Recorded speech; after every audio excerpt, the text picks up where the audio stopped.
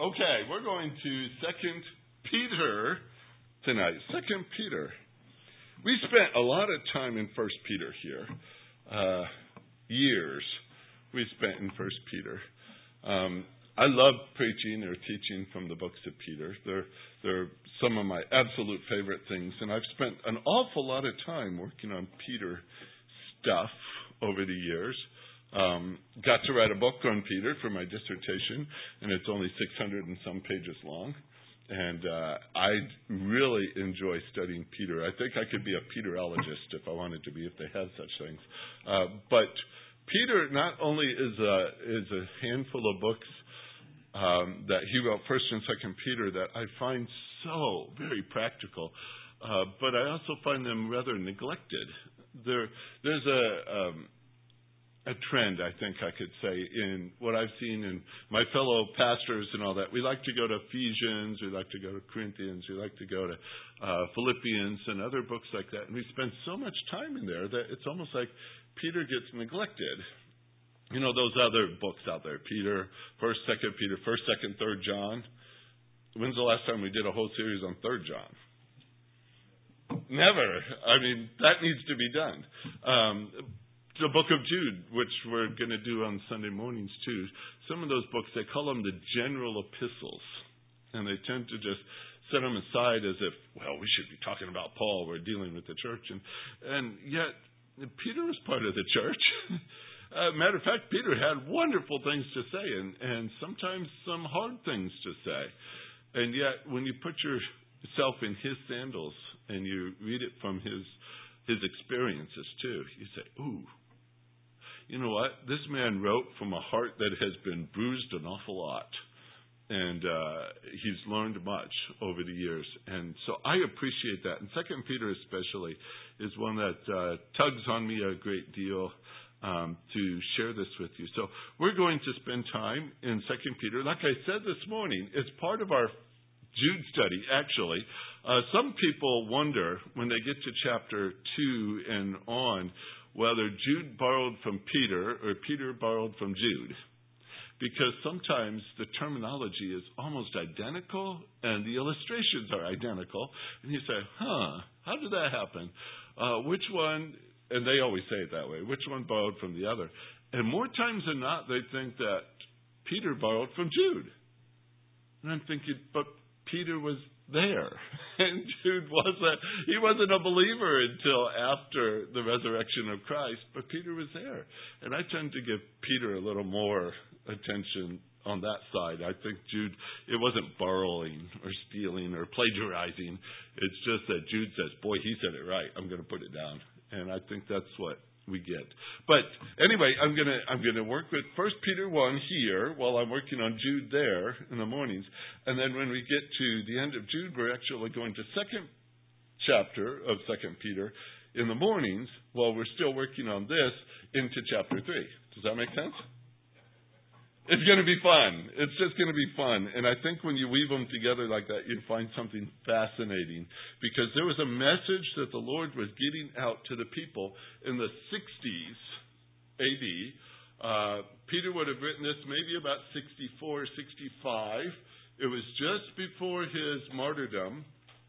And the message that he had and the message that Jude had was that the warnings given earlier about future issues like false teachers in the church and such like that, there were warnings that that's coming. That's coming. And Jude subtly says, it's here. And they were in the middle of something that they should have been prepared for. And it seems like the church was caught off guard because the church, in our understanding of Jude, got a little bit lax in the process. And they started to welcome in people who were false teachers, and they were fellowshipping with them. And that's a sad thing to do, because once you open that door, they're in your pew. They're in your fellowship dinners. They're a part of your congregation. And that's where real trouble starts. And we're going to see that not only in Peter but in Jude, that's what they were dealing with. The false teachers were in among them. When I was a new pastor in Birmingham, Alabama, Hadn't been there at our church for many years. I honestly did not go into the ministry expecting to be in the ministry, if that makes sense. It just fell that way. No, it was the Lord. The Lord did that. But I was a morning children's church teacher for 4 incredibly bratty children. They belonged to the pastor and to the youth pastor of the church, and they were a nightmare to work with. Just on a side note, they were a nightmare. And I'm teaching these 4 every single Sunday morning and wondering why I'm here working with them. And the pastor left, and so did his youth leader, and so did half the church with him. And there was this church that I was teaching, this children's church, and they said, "You went to Bible college. Why don't you fill in?" And so I had no idea what I was doing. And I've told you this before, but they didn't know what I should do either, so it was a happy combination. We had no idea what to do, but the Lord put me in a ministry, and suddenly I thought, wow, is this bigger than what I ever thought? I didn't know what pastoring was like, and that was enormously challenging. It took 4 years to figure out how to write a sermon. It was tough, but it was tough on them more than anything. But in the first year or two I was there, we had a man come into the church for a Sunday morning, and boy, was he sharp looking. I mean, everything about him says college professor, top-notch, maybe even wealthy. The whole look about him was, you better stop and listen to what this guy has to say. He had that look on his face and that way of carrying himself. And I remember him coming in the church and stopping, about where Anthony is, or maybe a little closer in the pew ratio, going toward the back there. And he sang the song so boldly and so strongly, and everyone stood there with their mouths wide open like, if only we could have him in our church. We want him in our church. And so when the service was over, they all flocked over to him to get to know him. And who are you? And, all those things. And then all I heard all week long was telephone calls. How would we get him in our church? We want him in our church. We need him in our church. Da-da-da-da-da. They were so impressed with what they saw. And I said, well, I'll try to get to know him. Well, he called me. And he says, how about if we get together and have some lunch and talk? And I said, well, okay. And so I went and I sat down with him to eat. And he started talking about the things of God and from the Bible, general things that I said, yeah, okay, I'm listening to him. And then he started to insert things that I'd never heard in my life. I think, what is that? I'm keeping a record in my head as he's talking about things. And I said, well, I've never heard that. I've never heard that. I've never heard that.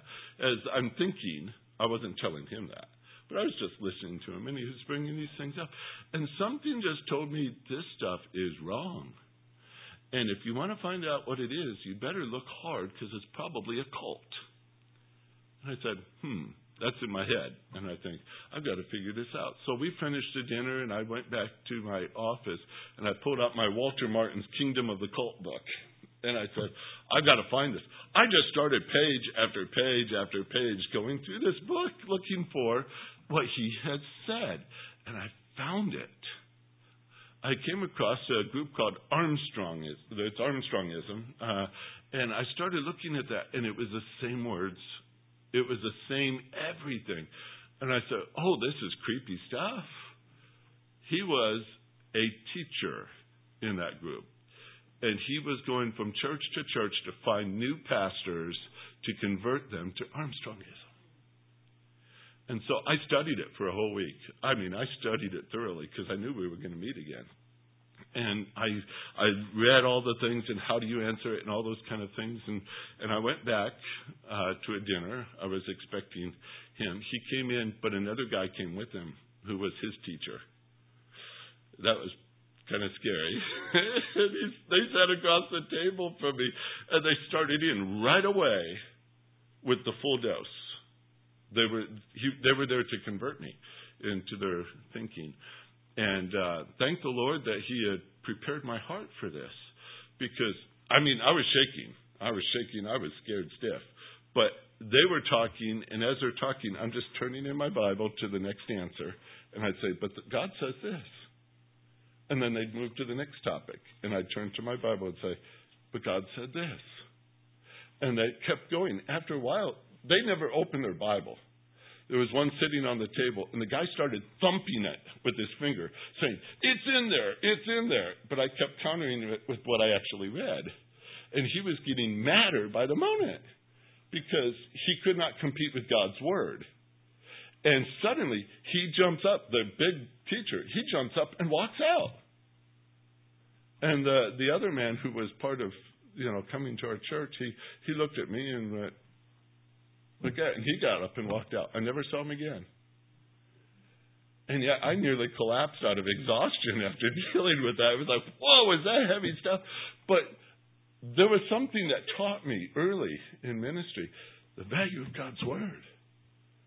Because there's a lot of junk out there, and it's hard to discern what is right, what is wrong. How do we know? Especially in a day like ours where technology seems to drive everything, and if it's on the web page, it must be true, right? There's a mentality that's going around that technology equals people who know something, and that's not true. Because a lot of people who don't know things are using technology. And that's an avenue that they're using. But here Peter is addressing a very big problem in a church, and they don't even know it. There are people in there among them, and Jude says it that way too.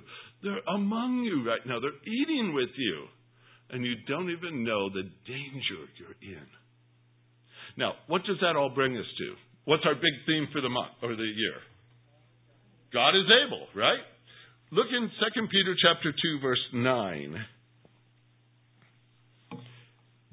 When we go through chapter 2, I'll just give you a summary of what it says. Peter says, there's false teachers out there, and they're dangerous. But you know what? This has happened before.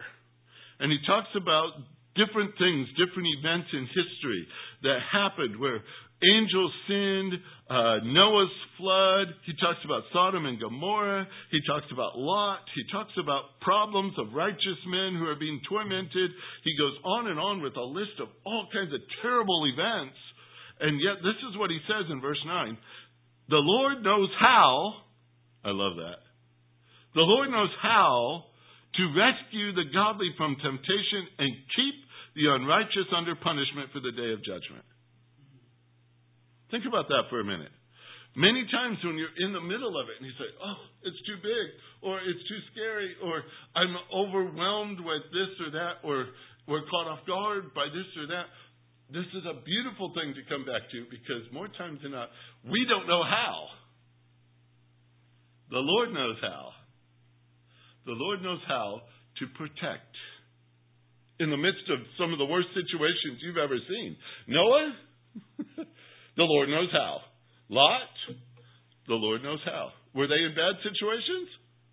Yes. The Lord knows how. I think that's a great compliment to what we're talking about in the morning. God is able. And when it comes to our protection in an ungodly world, guess what? The Lord knows how to keep you. Isn't that precious to hear? Peter learned that. And Peter writes about that in this book. I kind of use that as the centerpiece of the book, and that's what we're going to focus on predominantly.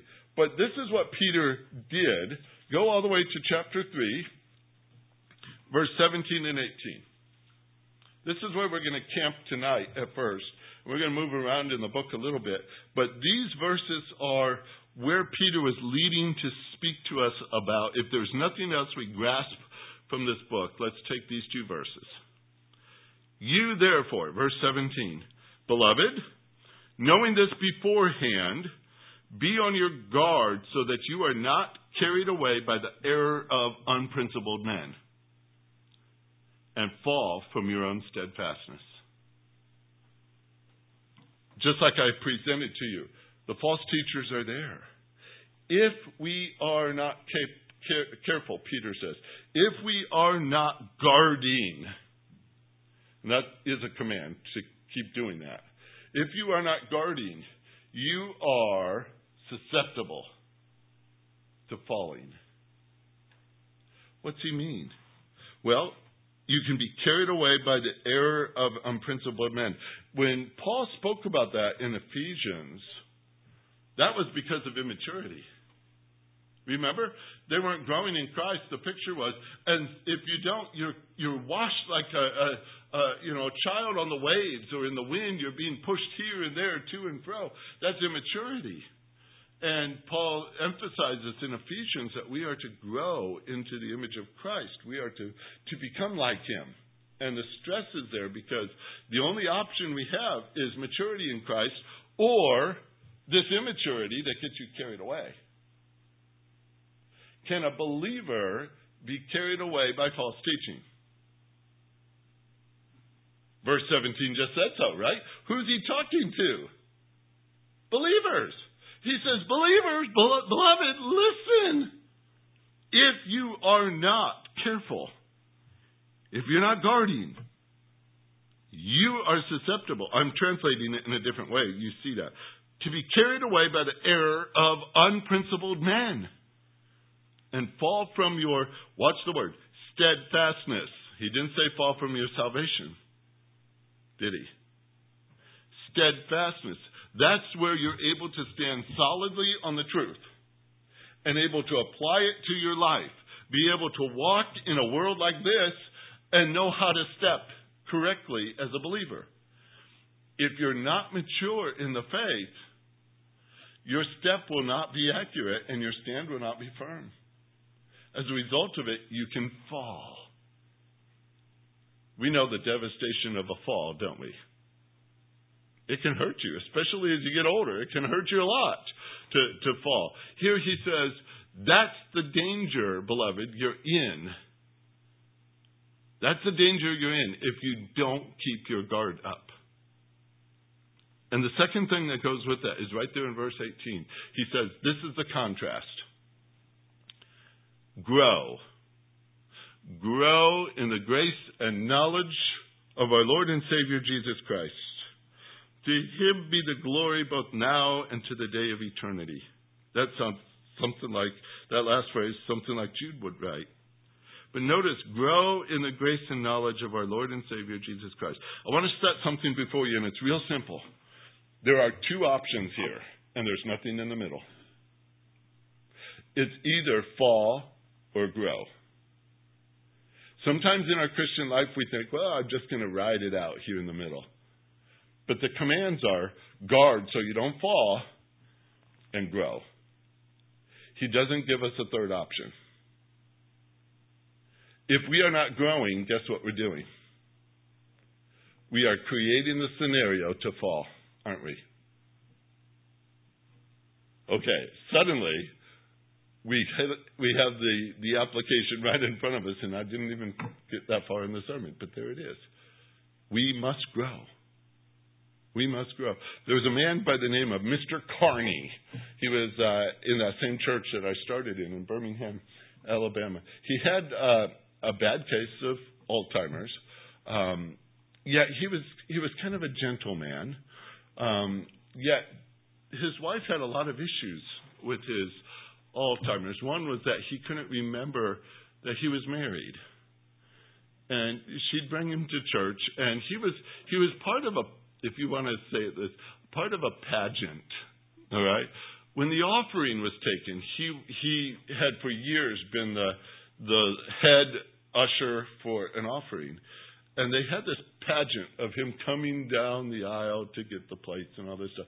And he was so regal looking the way he did it and everything else. It was just so impressive. And even when his mind was really gone, he still remembered to do that. And so we'd watch it every single week. He'd come down with his, regal looking way to get the offering plates to, have them take up the offering.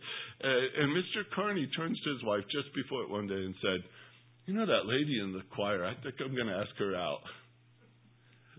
You know what? He didn't have the pageantry that morning. She picked him up and took him home. And she says, I'm not going to leave him with this because he couldn't remember. That was his wife sitting beside him. And we kind of chuckled at that. But to her, it was like, how embarrassing this all is. And it was tough. And so she kept him at home which was hard still because he wanted out of the house and he never slept at night. Can you imagine that scenario? That was really heavy weighing on her too. So I would go over there often. So I could sit with him so she could go and get some rest or go to the store or something. And I'd go over there and I'd sit with Mr. Carney. And Mr. Carney would always walk to the doorpost of the front of the house and he'd measure himself on the doorpost. He says, yep, knew it. I'm a little taller today than I was yesterday. He was growing an inch every single day, according to his measurement. And I thought, oh, what an interesting perspective. He'd look out the window and say, you see how tall those trees are? They're not as tall. Yesterday they were taller. And he's always doing this stuff, and you're like, his perspective was a little off to see things changing that drastically all the time. And I think of Mr. Carney every time I hear the word grow, because that's all he ever talked about was, I've grown taller. The trees are taller. This is taller. That is taller, and everything like that. And I said, well, if somebody not in their right mind is thinking about growing all the time, wouldn't it be good if we as believers thought about growing all the time? That's verse 18. And I'm going to show you what verse 18 is all about as we go through here, because it is a call for us to grow. And there's a reason for it. As Peter will set up for us here in this book, in chapter number 2, there's false teachers out there. What is our defense? Knowing the Lord. And then he goes into chapter 3, and he talks about end times, future events. And these are not the pretty ones. He talks about mockers. He talks about the world being destroyed and all these other things. He talks pretty heavy about the future events that are coming. And guess what the answer to that is? For the believer, grow. Grow in your knowledge of the Lord. Because if you do, you're not going to read chapter 3 and become afraid. Because it's not about you. You see, there's knowledge in this.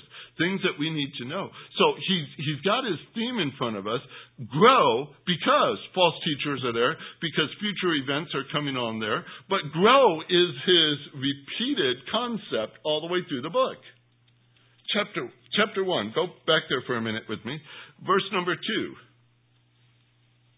Watch how often that concept of something growing is in here. Grace and peace be multiplied to you in the knowledge of God and of Jesus our Lord. What's be multiplied imply? It grows, right? Look at verse number 5. Now for this very reason also, applying all diligence in your faith, supply moral excellence, and in your moral excellence, knowledge. In your knowledge, self-control. And in your self-control, perseverance. In your perseverance, godliness. In your godliness, brotherly kindness. In your brotherly kindness, love.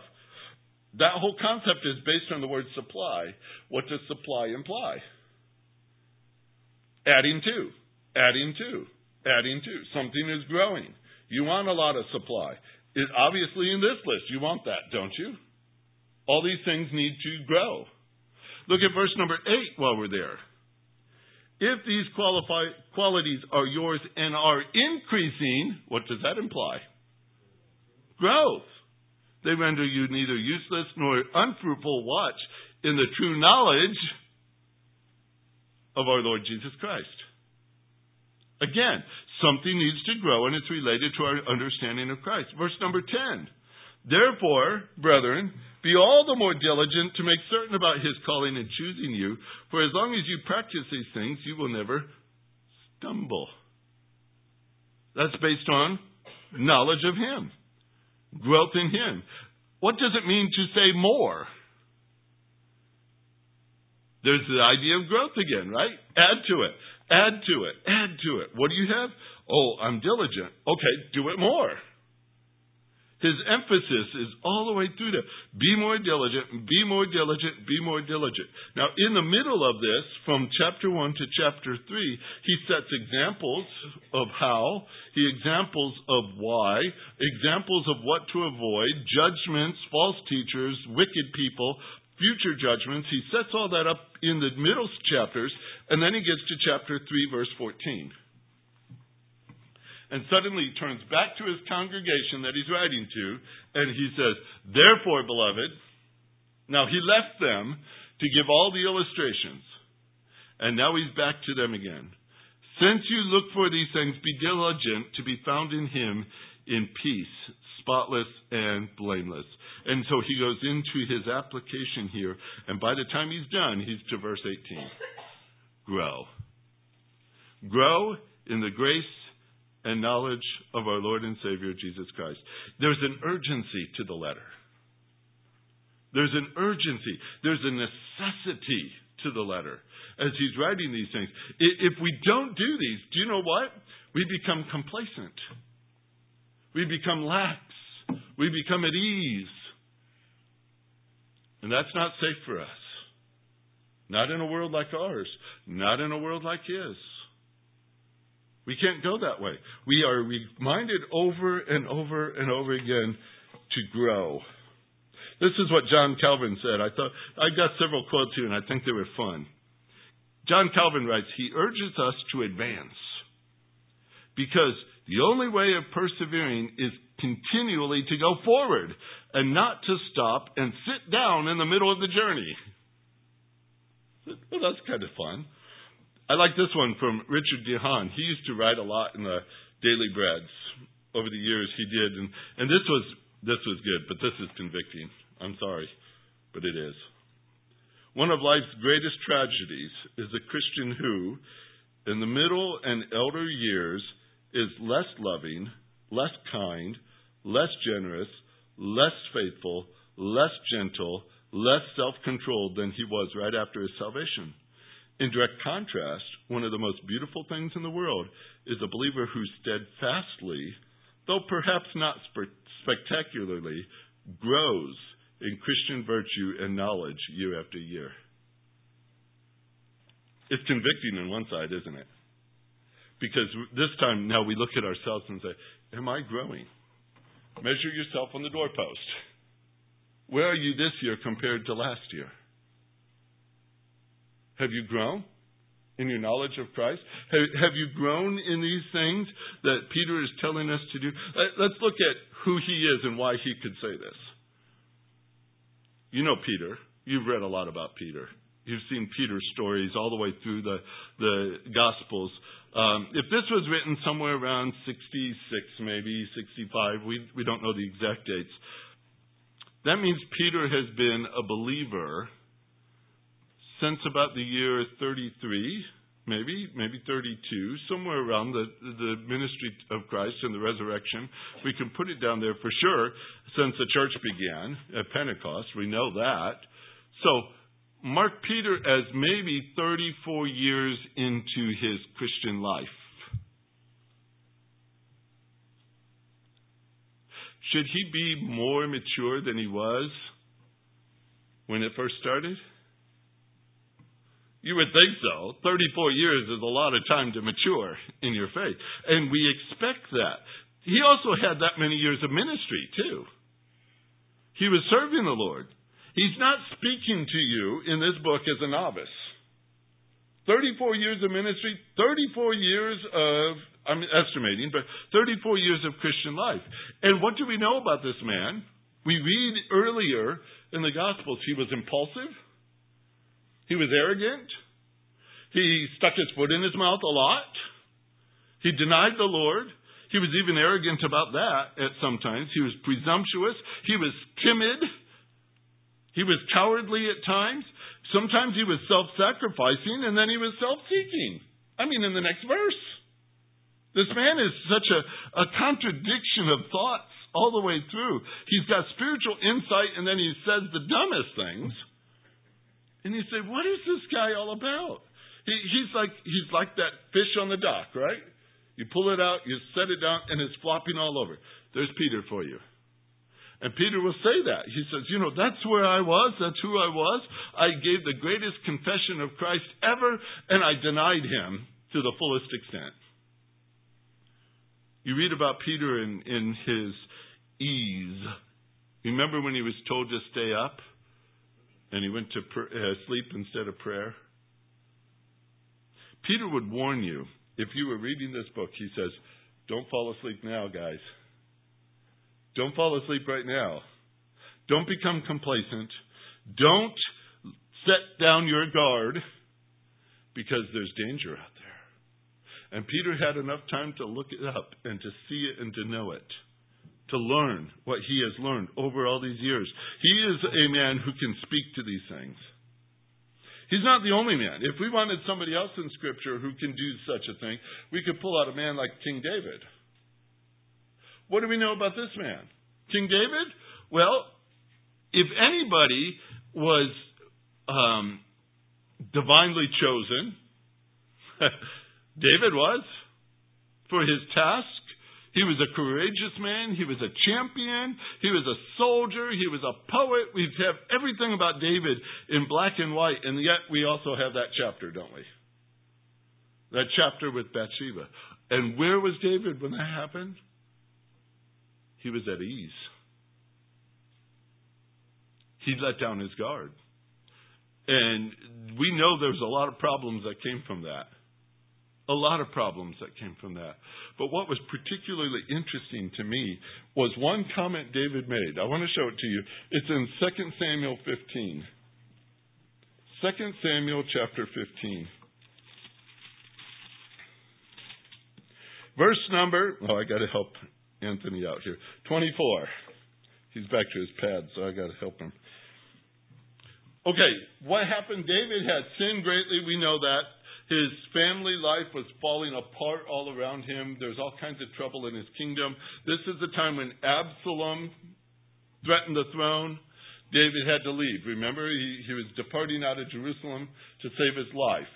And he's going down the road with his best men that would support him. They're walking there together. David is lamenting the whole way. We remember the story, I think. But as he's going, he turns around, and who's following him but Zadok? Who's Zadok? He's the priest. And what's he thinking? He says, well, if David's leaving, then the ark needs to go too. I think that's kind of interesting that they think that way. It's like, David, he's our spiritual leader. We've got to have David. We've got to have the ark. We can't leave the ark here for these people. So the priest and the Levites pick it up and they start walking behind him. And I think, wow, what an interesting picture this was. If ever somebody like David needed a boost to his ego, that would have been a good one. I mean, here's the whole religious thing that Israel's all about, the Ark of the Covenant. And they're carrying it behind him as he's going for his life outside of the city. You think, wow, that's pretty good support, David. But look at what David says. He sees that going on behind him. And the king says to him in verse 25, the king says to Zadok, return the ark of God to the city. There's an if. It's okay here. If I find favor in the sight of the Lord, then he will bring me back again and show me both it and his habitation. But if he should say thus, I have no delight in you. Behold, here I am. Let him do to me as seems good to him. Think about what he just said. He just suddenly realized everything happening to him was because he sinned against his Lord and lost favor. And he says, if he wants to restore me to his favor, I would love that. But that ark isn't going to do it. Take it back. I will come back if the Lord lets me to that ark. He says, but if the Lord chooses not to, usually we don't go down that road, do we?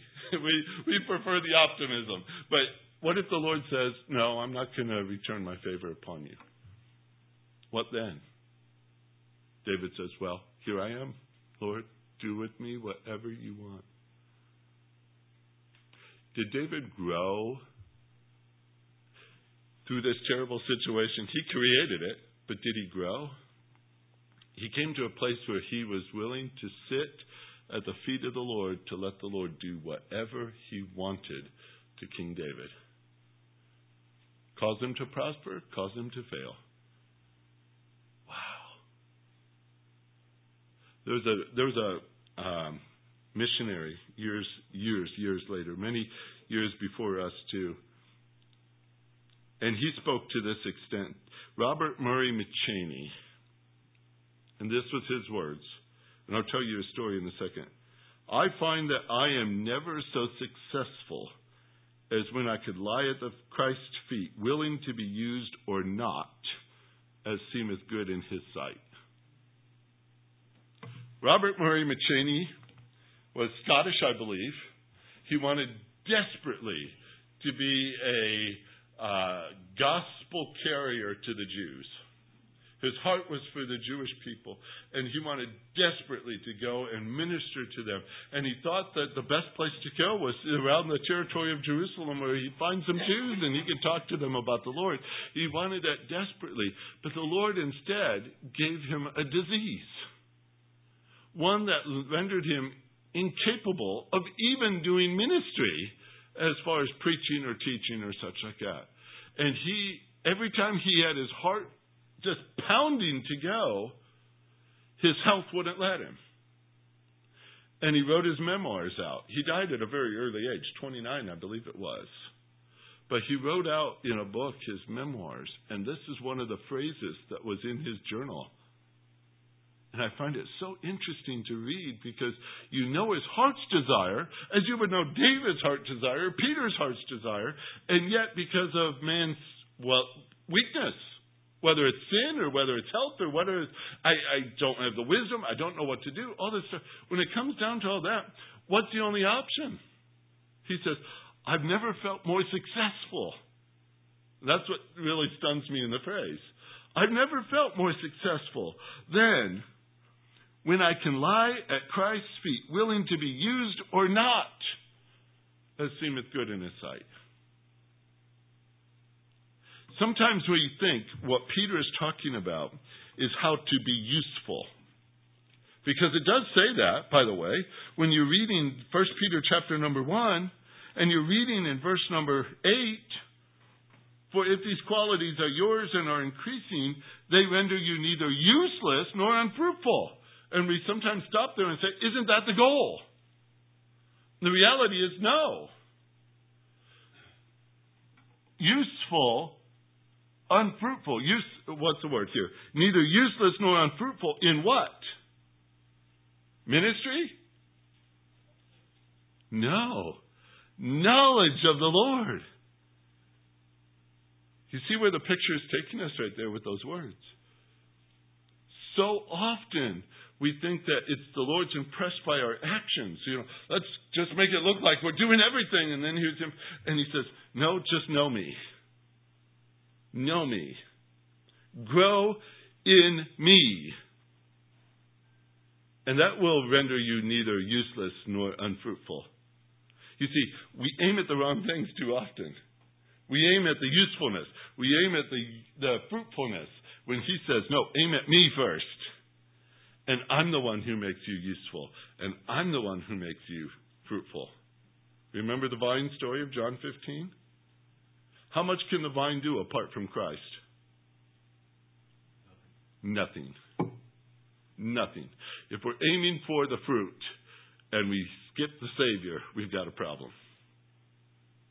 This is what he's calling them to do. He says, knowledge is great. We have to have knowledge. We have to have knowledge of the Lord. But here's the reality. This doesn't come by accident. Growth does not come by accident. That's why it's a command in 1 Peter or 2 Peter 3:18. Growing is a present tense command. It means keep on. Put it, if you will, put it right into your words. Keep on growing. Keep on growing. Keep on growing. It's a never-ending process for us down here. Keep growing. We must keep on growing. Albert Barnes said, no one becomes eminently pious any more than one becomes eminently learned or eminently rich who does not intend to. Too often, if we're not aiming for something, what do we hit? Nothing. Nothing. Grow, Peter says. Keep on growing constantly. Keep on growing. Keep on growing. Keep on growing. Now, I'm going to add another element to this word, because if you looked it up in your Greek concordance, which is a great idea, you would find it's a word that means keep on causing to grow. And I thought, ooh, what an interesting idea that is. What does that suggest to you? The cause to grow.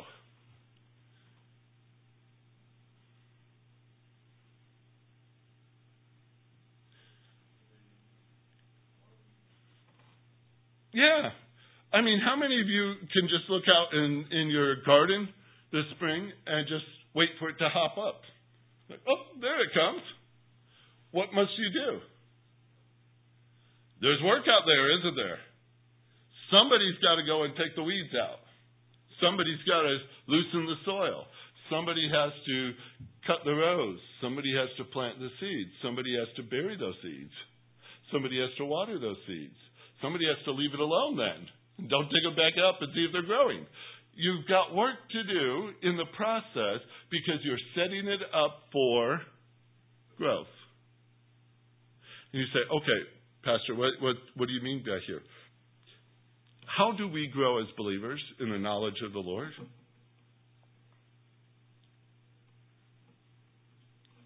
Study. I see the word being said to me back there. Study what? This book. Does it take effort to get the time to read this book? Yes. What's the easier thing to do? Nothing. You're right. But we have to set it up, don't we? He gave us everything we need. We could say He gave us the soil, He gave us the water, He gave us the seed, He caused us the growth, all that things. But guess what? We have to appropriate what He's given to us. We've got to read the Word. Because that's the only avenue He's given to us to know of Jesus Christ and His grace. This is where we learn it. And if we're not investing in this, the danger is we will fall to unprincipled men and fall from our steadfastness. Is that serious? Very serious. Because we haven't learned His Word. And if we don't learn His Word, we can never learn of Him. I give you a push here at the beginning of a new year. Some of you say, oh, I always do this resolution thing. Right? I'm going to read through the Bible this year. I'm going to make it all the way through. And yet Leviticus gets tough. Numbers, that first half of Numbers. You say, oh. And then if you make it through those two, you're cruising for a little while with Joshua and Judges, and you're saying, great stories, I love these stories, I love these stories. Job. It's challenging. Book of Psalms is a mile long.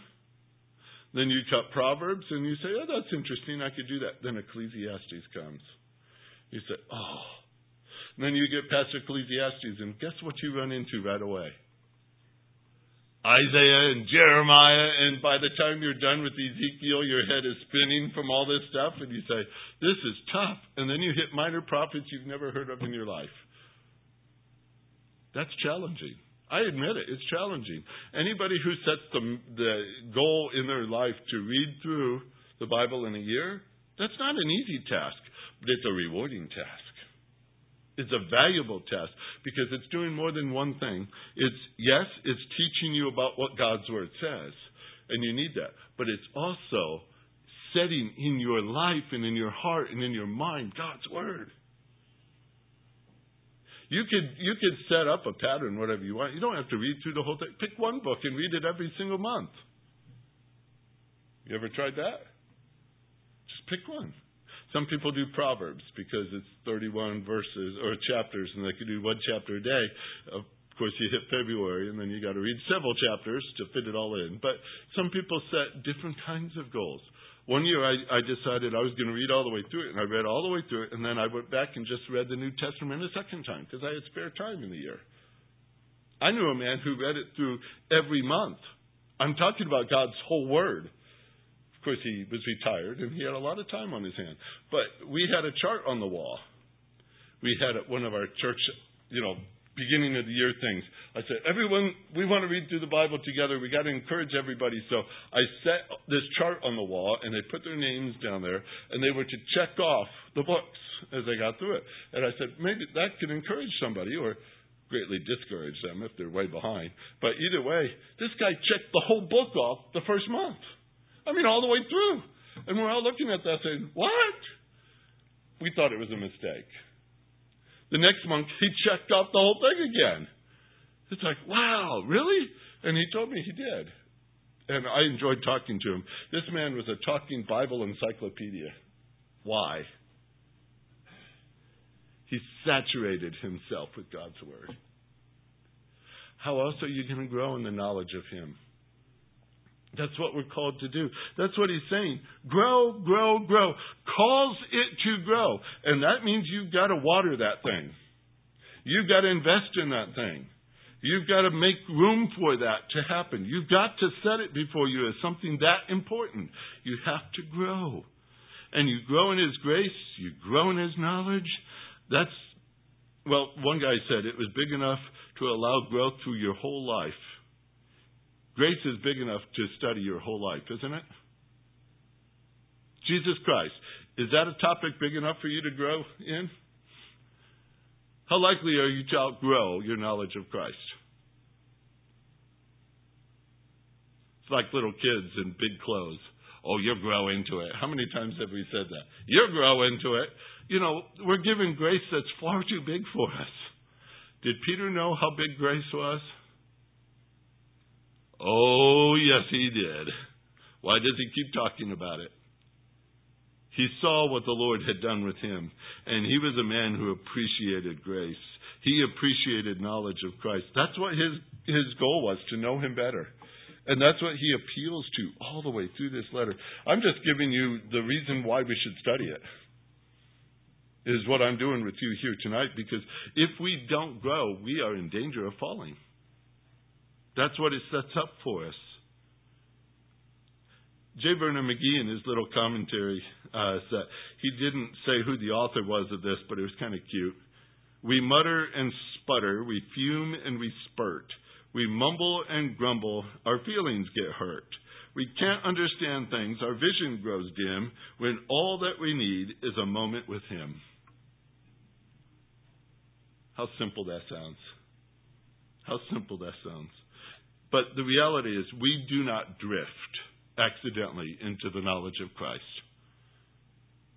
But we can drift in the other direction very quickly, can't we? I just set this before you here tonight with what we wanted to start with and the reason why we need to study this book. Because when it comes all the way down to it, the very last phrase of verse 18 is what we should be aiming for. Think of it. To Him be the glory. When you do what He calls you to do, when you grow in your knowledge of Him, guess what your goal becomes? He gets the glory. He gets the glory. He gets the glory. To Him be the glory, both now and to the day of eternity. In other words, as students of Jesus Christ, we will never graduate till we get to be with Him. You're in the Eternal Studies program. All right? Grow in your knowledge of Christ. That's Peter's call. So we're going to do that starting next week, but I would give you a heads up. Read through 1st or 2nd Peter this week. 3 chapters. Can you do that? Just sit down and read through it. It won't take you long, but read through it. Because next week we're going to start in chapter 1 and start dissecting it and working through it, but keeping that theme all the way in our mind. Grow, grow, grow in our knowledge of Christ. Let's see where we are next year at this time. I'm excited about that. Heavenly Father, Your Word is wonderful, and it gives us much to do. May we not be neglectful. May we not be careless with this precious gift. May we not be at ease when we should be guarded. May we not be resting when we should be growing. There's so much that we're called to do in just a simple word we saw here tonight. So much we're called to do because the topic is unlimited when we talk about Your grace and our Lord Savior Jesus Christ.